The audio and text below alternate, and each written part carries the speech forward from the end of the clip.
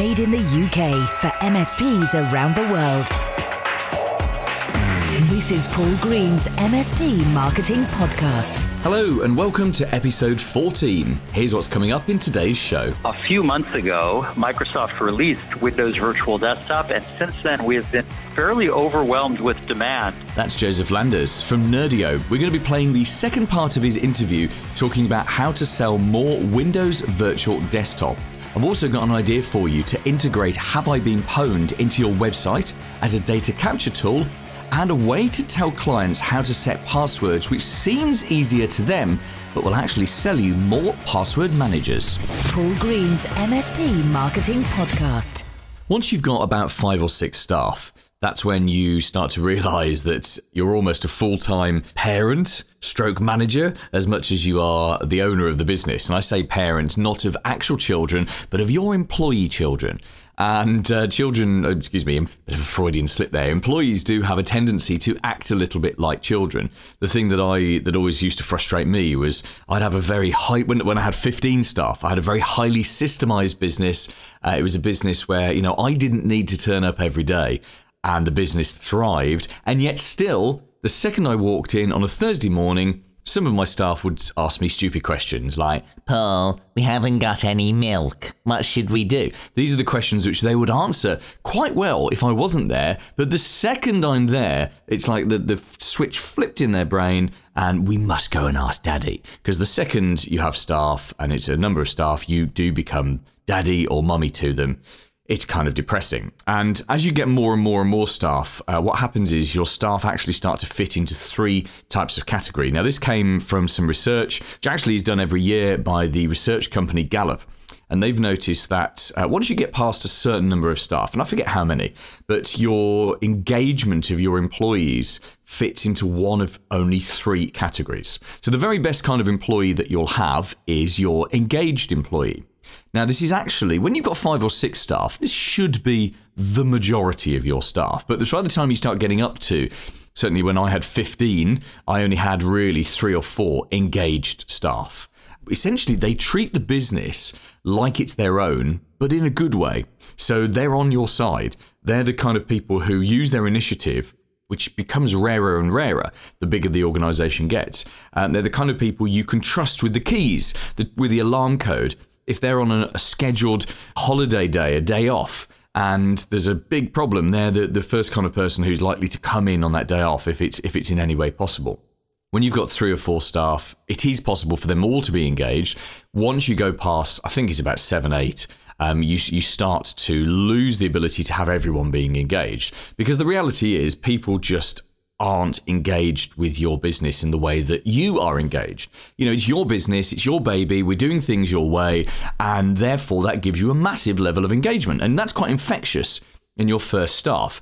As you get more and more staff, some of them stay as engaged, but increasingly you start to hire people who ultimately are not engaged. Now, not engaged is the Gallup label for these people. And actually, you go into any big organization, and the vast majority of people are not engaged. My last job I had before I started my first business in 2005, I worked in the digital department of a major newspaper group in the UK. It's called Johnston Press. And there were about 40 people in my department. Back in 2004, they were, building website platforms for all the newspapers to do their websites. And it was a very highly not engaged environment, just because the entire company was trying to reinvent itself for the digital age. And as it turned out, it failed. And we'd got a lot of developers, we'd got a lot of tech people, we'd got a lot of managers in that business. And there was a lot of toing and froing and direction changing, and we had some solid leadership for a while, and then the leader retired, moved on to something else, and we had a bad leader, and it was surprising how quickly people who were engaged became not engaged. So not engaged is the de facto for most employees, and the symptoms of not engaged are they turn up and they do a job, and sometimes they do a good job, but then that's it. The second it hits 5, 6 o'clock, whatever time it is for them to go home, they disconnect. They switch off. It's almost like as they walk over the threshold of the door, that internal switch in their head, click, it flicks, and they don't really care. They could have a day off, and you could ring them, and you could be desperate for help, and they'd lie. Even though they're planning to sit there and play Call of Duty all day, they would lie and say to you, "Oh no, got a big family thing on today." These people just are not engaged with what you're trying to do. And it is scary that the bigger the organization, the more of these people are there. In fact, it's believed that not engaged people make up more than 50% of the workforce. They're literally turning up for the money. Isn't that scary? What's scary for us as business owners? It's also scary that so many people just waste their life away. I mean, I love work. I wouldn't do this work if I didn't love it.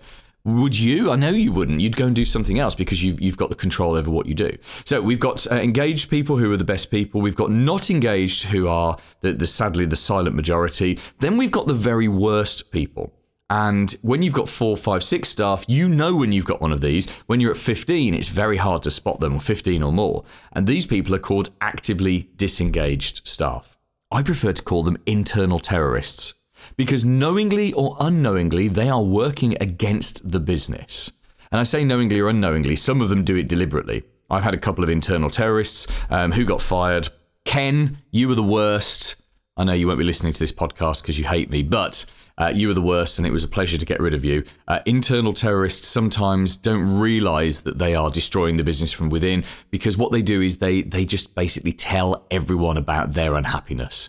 They're unhappy and they wear it on their sleeve. Now, the unhappiness might not just be at work. I've had internal terrorists in the past who actually quite enjoy their work, but they're so unhappy at home, they bring that unhappiness into the workplace, which is actually quite hard to deal with.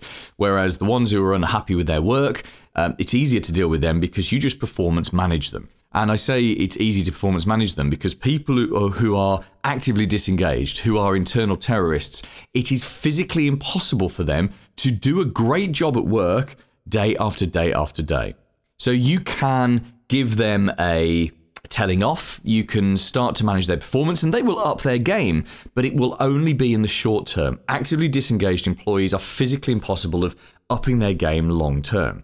So you've got to just have a look at your staff right now. And I don't like appraisals. I see why big businesses do appraisals. Me, I prefer just sitting down with members of the team on a regular basis, however regular that needs to be. Could be weekly, could be fortnightly, maybe monthly, and just having a little chat, a one-to-one, a structured chat. But as you're talking to your staff, as you're looking at them, as you're thinking about them now, just have a look and think, who doesn't show initiative?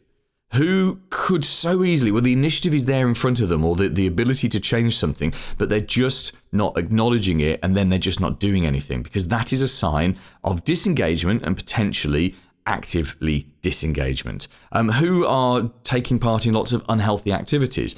You know, when I was working for Johnston Press, and I'll admit this now 15 years on, I used to sneak off to the toilet and sit in the toilet, not because I needed the toilet, but because I could go in there with my phone, and I would play solitaire. And actually, that was where I started my first business. I started my first business in the toilets of my employers. How amazing is that? And I would go for sort of 30, 40 minutes and no one noticed I was gone, which encouraged me to go longer. Isn't that crazy? So who's doing that in your business? How, are the smokers going out more often for cigarettes? Are they spending more time making coffee? Here's one to watch out for. Who's the person who is making coffee for everyone all the time? Because it's a sign of active disengagement. It's a way for them to get away from their desk for 20 minutes, making coffee for everyone else. Another one to look out for is silence. Maybe you probably do have lots of introverts, but sometimes a really silent workplace is a sign that people are disengaging. And I know, lots of people like sitting with their big headphones on and listening to their own music, but it can be a pretty bad thing for a team. When are your team getting out there and go and put themselves on courses? Are they pushing you to improve their skill set, or are you having to push them? Because if they're pushing you, that's a good sign. That's an engagement sign. If you're having to push them and you talk about stuff and they're very reluctant to do it, that's not a good sign. It really isn't. And then finally, the final one to just look out for is what's happening in their lives. I think, I'm a big fan of people leaving their home life at the door, unless it's a major issue that we need to help them with. But at the same time, if they're having bad weekends and they're coming in grumpy and hungover and tired on a Monday morning, that can easily overflow into the workplace. Because if they're exhausted on a Monday morning, what are they going to be like on Friday morning? They're going to be triple exhausted. And I know that some of your techs perhaps have an unhealthy relationship with gaming. or with other activities, sitting on the computer till 3 a.m. And I appreciate that that's their idea of fun. But if they're coming into work every day with 6 hours sleep, that's not only not healthy for them, but it's not healthy for the business either. So, which of your staff are engaged? Find those people, give them more mummy love or daddy love, and keep them engaged. Which of them are disengaged? What can you do to have a chat with them, to give them some of your time, even if it's just 20 minutes every month? And who are the actively disengaged people? What can you do to fix them? Because if you can't fix them, you do know that you've got to fire them, don't you? Here's this week's clever idea. Clients hate passwords. We all know that. They hate the fact that they have to be difficult and random. They hate the fact that they can't just do iterations of them. They hate the fact that they have to have passwords at all. They also hate multi-factor authentication. We know this because what seems like a great idea when you're pitching it to them and it's safe and secure is just a real pain for them. Now, I've got something which I've tested on a couple of clients, which seems to work quite well. And it's to say to your clients, instead of using passwords and using random password generators, to use a passphrase. And in fact, there is actually a website, useapassphrase.com, where you can randomly generate a passphrase. So I'm on this website now, and I've just randomly generated a 4-word passphrase with spaces, and it's come up with yin molehill unfitting syrup. And the time it would take to brute force crack that is apparently 3,785,568 centuries. That's a fairly uncrackable one, yin molehill unfitting syrup. Now, theoretically, the human brain should be able to remember yin molehill unfitting syrup rather than it will DX7!B, etc., etc., etc. Here's the thing. Because you say to your clients that they need to use a different password for every single system, they could go onto something like useapassphrase.com and they could come up with lots of different passphrases. We all know that within 3 or 4 passphrases, their brain is going to be full of random gobbledygook. And yes, it's easier to remember yin molehill unfitting syrup than anything else, but not when you've got 4 or 5 of those going around in your head. And this is when we get the opportunity to talk about a password manager. See, I think every single one of your clients and every single one of their users should be using a password manager. You should be reselling that as monthly recurring revenue. You probably agree with me, but what is it that stops people from doing it? I tell you what it is. It's their theory that they don't need it because passwords are easy. And yet, we all know that Fluffy123, or hang on, the iteration Fluffy124 and Fluffy125 are the easiest things in the world to crack.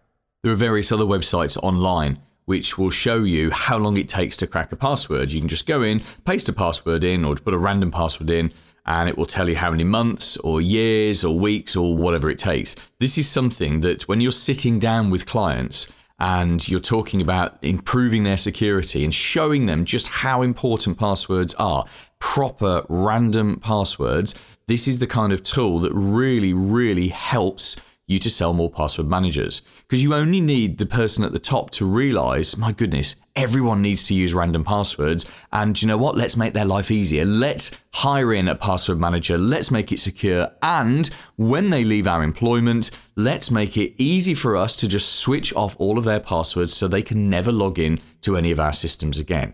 It's a very, very beautiful solution, but what makes it easy to sell is to appear to be helping them by suggesting things like passphrases, but actually what you're doing is you're setting up their mind for thinking, this is too difficult, I can't do this, my staff can't do this. They're much more likely to go on to buy that password manager from you. Paul's blatant plug. There's another website which is quite a good security tool, and you've probably heard of it. It's called haveibeenpwned.com, PWNED.com, and I'll put that URL in the show notes. Now, it's not as good as something like ID Agent or the other dark web monitoring tools, but it's something that just about anyone can go and put their email address in and see whether or not it's been breached, whether or not it's been stolen from a website or a database somewhere. Now, we had a cracking idea a couple of weeks ago, which was Have I Been Pwned is actually a good data capture tool, because anyone putting an email address into it is essentially checking out their email address. So we have, using the Have I Been Pwned API, we've put together a WordPress plugin, which allows you to integrate into your website the ability for someone to check their email address. Now, I've got to be completely honest, this is something you could do yourself. The API is something ridiculously low, like $3 a month. It's not a great deal of money, and it's a pretty easy API to work with. If you've got a developer, it wouldn't take you long to integrate it into your website, and you should do that. You really should. If it's something that you think, oh, do you know what, we'll never get round to it, we're now giving away this WordPress plugin completely free to members of my service called the MSP Marketing Edge. So this service gives you content every single month that you can use in your area, and only you can use it in your area. We only sell it to one MSP per area. And it's a video, there's an educational guide, there's educational emails, we've got social media content, there's a press release, there's a sales letter, there's a whole load of stuff that you use as your own marketing material. And it's fairly cheap as well. I mean, it's £99 a month in the UK, it's $129 a month in the US, which is more or less the same price in the two countries. And we've got, it's about 150 MSPs now are using this service. So this year, we're going to bundle on a whole load of extra freebies with this. This Have I Been Pwned plugin is just the first one, and it's yours completely to use while you're an active member. You pop it on your website, on a page, and it becomes a data capture. And of course, we give you some best practice of how you should use it. We give you some text that you can use on your website, and we suggest the best way for you to, use the email addresses that you get out of the back of it. If you want to have a look at that, by the way, and of course, check to see if your area is still available or whether or not a rival MSP has beaten you to it, it's mspmarketingedge.com. The big interview. Joseph, you were on our show last week talking about how MSPs can make more money selling Microsoft Azure, and you had 5 fantastic tips, strategies that MSPs can use to reduce the cost of Azure and actually put some margin into it. Now, we're going to talk about Windows virtual desktops today. Before we do, just to recap, can you tell us again, just give us the 10-second intro to yourself? Great to be on the show again. My name is Joseph Landes. I'm the Chief Revenue Officer at Nerdio, where our mission is to empower MSPs around the world to build successful cloud practices in Microsoft Azure. Now, I'm not quite sure if this is a UK thing or whether it's reflected internationally, but many of the MSPs that I meet, they don't really embrace Windows Virtual Desktop. They know about it, they know it's an option, but it's not something that they're pushing onto many of their clients. Do you see that happening in all marketplaces, or is actually this something that's being embraced now by MSPs internationally? A few months ago, Microsoft released Windows Virtual Desktop, and since then we have been fairly overwhelmed with demand from MSPs who are looking to build a cloud practice using the new virtual desktop technology from Microsoft Windows Virtual Desktop. So tell us more about that announcement that they made back at the back end of last year, and what's it changed for MSPs? How does it make it easier for MSPs to roll out virtual desktop? So, in the past, if MSPs wanted to move to virtual desktops as a core part of their business, if they wanted to put their customers into virtual desktops as what we call IT as a service, the option they really had was doing that using RDS technology or VDI technology. And now Microsoft has released Windows Virtual Desktop. And with Windows Virtual Desktop, there's a new version of Windows 10 that allows multiple users to use the same desktop virtual machine at the same time. So this saves MSPs money because it requires less Azure infrastructure, and it provides the user with the same desktop experience as they're used to on their physical devices, right? Because Windows 10 is now on, I think Microsoft said, over 800 million devices. So if an MSP can say to their customer, look, you're going to be able to use the same Windows 10 you're used to, but do that using a virtual desktop, that's a win-win for the MSP, but also for the customer. So I think the key question here then is, how would you market that to the clients? Because obviously the end clients and end users, they're not aware of what Microsoft is doing. They don't follow Microsoft's announcements. And to a certain extent, they don't care. They just want their technology to work. They want it to be reliable, et cetera, et cetera. So if you were running an MSP, how would you market this to the decision makers? Well, I think the first thing you need to talk about is a little bit less about Windows Virtual Desktop and more the benefits of running your infrastructure on virtual desktops. And the idea of a virtual desktop is that you can use any device. You could go to any device anywhere in the world, and you could log into your own personal desktop. That's quite revolutionary. relative to where we were some years ago, right? And to be able to do that using the same Windows 10 that you, the end customer, are used to doing and not having to play around with the old RDS or VDI technology, I think that's a real benefit to customers. So imagine task workers who may show up at very specific times into their companies, or imagine remote workers who don't always use the same device but need access to their desktop no matter what device they're on. This is a great use case, the whole concept of virtual desktops. So once you as an end customer have bought into the concept of virtual desktops, then embracing Windows Virtual Desktop, which is true Windows 10 virtual desktop environment, that's certainly the way to go. Now, you've been very generous last week and this week, telling us how to make more money selling this technology. So tell us a little bit more about your business, Nerdio. So what does it do? What's the benefit for an MSP of using your service? Yeah, so if you're an MSP and you're looking to move to Azure, you've probably struggled with a number of challenges in your business. You've probably said, look, I don't have anyone in my business that knows how to architect and manage an Azure solution. I find Azure to be complicated, and quite frankly, I think it's risky because I don't know how to make money using Azure relative to my on-premises world that I know so well. So with Nerdio, we have solved all of those challenges for MSPs, and we've made investments in 4 primary areas. The first is deployment. With Nerdio for Azure, an MSP can deploy a complete IT environment in Azure in just a few hours. So with our SaaS application, you simply get your Azure and Office 365 subscriptions, you plug them in, and within a few hours, all of everything you need for your customer is stood up in Azure.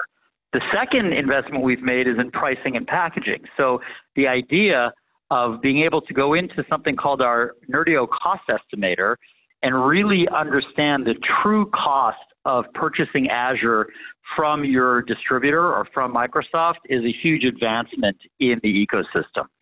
The third is management. So we've created a single pane of glass management portal that allows you to manage all of your clients in Azure once you've provisioned them, and to do it in every task you want to do in 3 clicks or less. So what we call simplified management. And then finally, the fourth investment we've made is in optimization. It's something we talked about in last week's show, built-in auto-scaling technology, the ability for you using our tool to scale down your customer's environment when it's not being used to save you and your customer money. So those are the 4 investments we've made with Nerdio for Azure. And if any MSP is looking to build a successful cloud practice in Azure, we certainly recommend that you check us out at getnerdio.com. Paul Green's MSP Marketing Podcast. Ask Paul anything. Hi, my name's David. How do I sell more telephones? That is a great question, and anyone that sells phones certainly wants to sell more of them because, of course, VoIP is such a great monthly recurring revenue generator. Once you've done your setup, very little extra work to do, lots of extra profits to take month in, month out, and not much maintenance as well. Who doesn't want to sell more telecoms? I think the trick to selling more phones, because you're kind of up against everyone, and everyone's pretty much selling the same thing. I'm sure there are differences between 3CX and Horizon and all the other systems, but essentially they are still the same thing to the end user. And remember, we've got to remember this core thing about the people who buy from us. Our decision makers we want to reach don't know what they don't know. We know that with telecoms that they're distracted by the shiny handsets more than they are the services themselves. So you're actually selling something that, it should and could become a commodity thing, because when you're selling very similar things and you've got lots and lots of people in the market able to sell those things, typically that commoditizes the market. Hasn't seemed to have happened within telecoms so far, which is a good thing. So I think what you need to do to sell more is to focus on the things that people want, or that they think that they want. Now, they need phones, but as we all know, needs are brain decisions, and the brain makes really bad buying decisions. It's very logical, it's very Spock about it, using a Star Trek reference. Whereas the heart makes great want decisions. So we need to put 2 things in front of the heart. The first thing is nice handsets, shiny handsets. We know that the handsets are only part of the package and that it's the overall bundle of services, but they don't. They see the nice handset sat on their desk every day. Can you find a way to subsidize the handsets? It's exactly the same trick that I don't know if this is how it is in the States, but certainly in the UK, for decades, and to a certain extent still now, the telecoms companies, the mobile phone companies, subsidize the cost of the handsets just to get you to sign a 3-year contract. So you could get £1,000 phone for virtually nothing because it was subsidized by your overall connectivity contract. So could you do the same thing with VoIP? Could you give them the best handset with the color screen and the pretty buttons and the nice stuff? And essentially it costs them very little because you're bundling the cost in, you're subsidizing the cost. That's one thing. The second thing is to focus on those wants. What do they think they want? Now, they probably think that they want their calls to be answered more quickly. They probably think that they want that, the hold message. They think they want the flexibility of diverting calls. They think they want the reporting. Now, I say they think they want this because this is what people buy, but I'm sure if you are selling phone systems and you can see who's actually accessing the reporting, people who say, oh, yeah, amazing, I want to know how many missed calls and I want to know how long it takes us on average to answer, blah-de-blah-de-blah. They buy all of this and then they never look at the reports. Which is fine. Who cares whether they look at the report or not? If that's what they want, let's give it to them. This is the key to great selling. You find out what someone wants and you give it to them again and again and again and again. So I think if you want to sell more telecoms, don't get too hung up on features, get hung up on benefits. Don't sit and think about the cost of a handset per user to an organization. Look at ways that you can subsidize that handset by tying them in for 2 to 3 years. Give them something that they want, that they think that they want, and they will buy more telecoms from you. How to contribute to the show. What do you think of the show? What's a burning question you'd love me to answer about MSP marketing? Why don't you drop me an email? It's hello@paulgreensmspmarketing.com. Coming up next week. It made a dramatic change, and our clients saw it, by the way. They saw it and they loved it. It really, really helped us and, most importantly, our clients. That's Joe Panone from CW Dash. Now, if you use ConnectWise, you'll definitely want to listen to next week's interview. He's got a free dashboard which takes your ConnectWise data and extracts useful information for you. We're also going to be talking about how you can choose to be a rapid action taker and how you can find anyone's email address and cold email them. Made in the UK for MSPs around the world. Paul Green's MSP Marketing Podcast.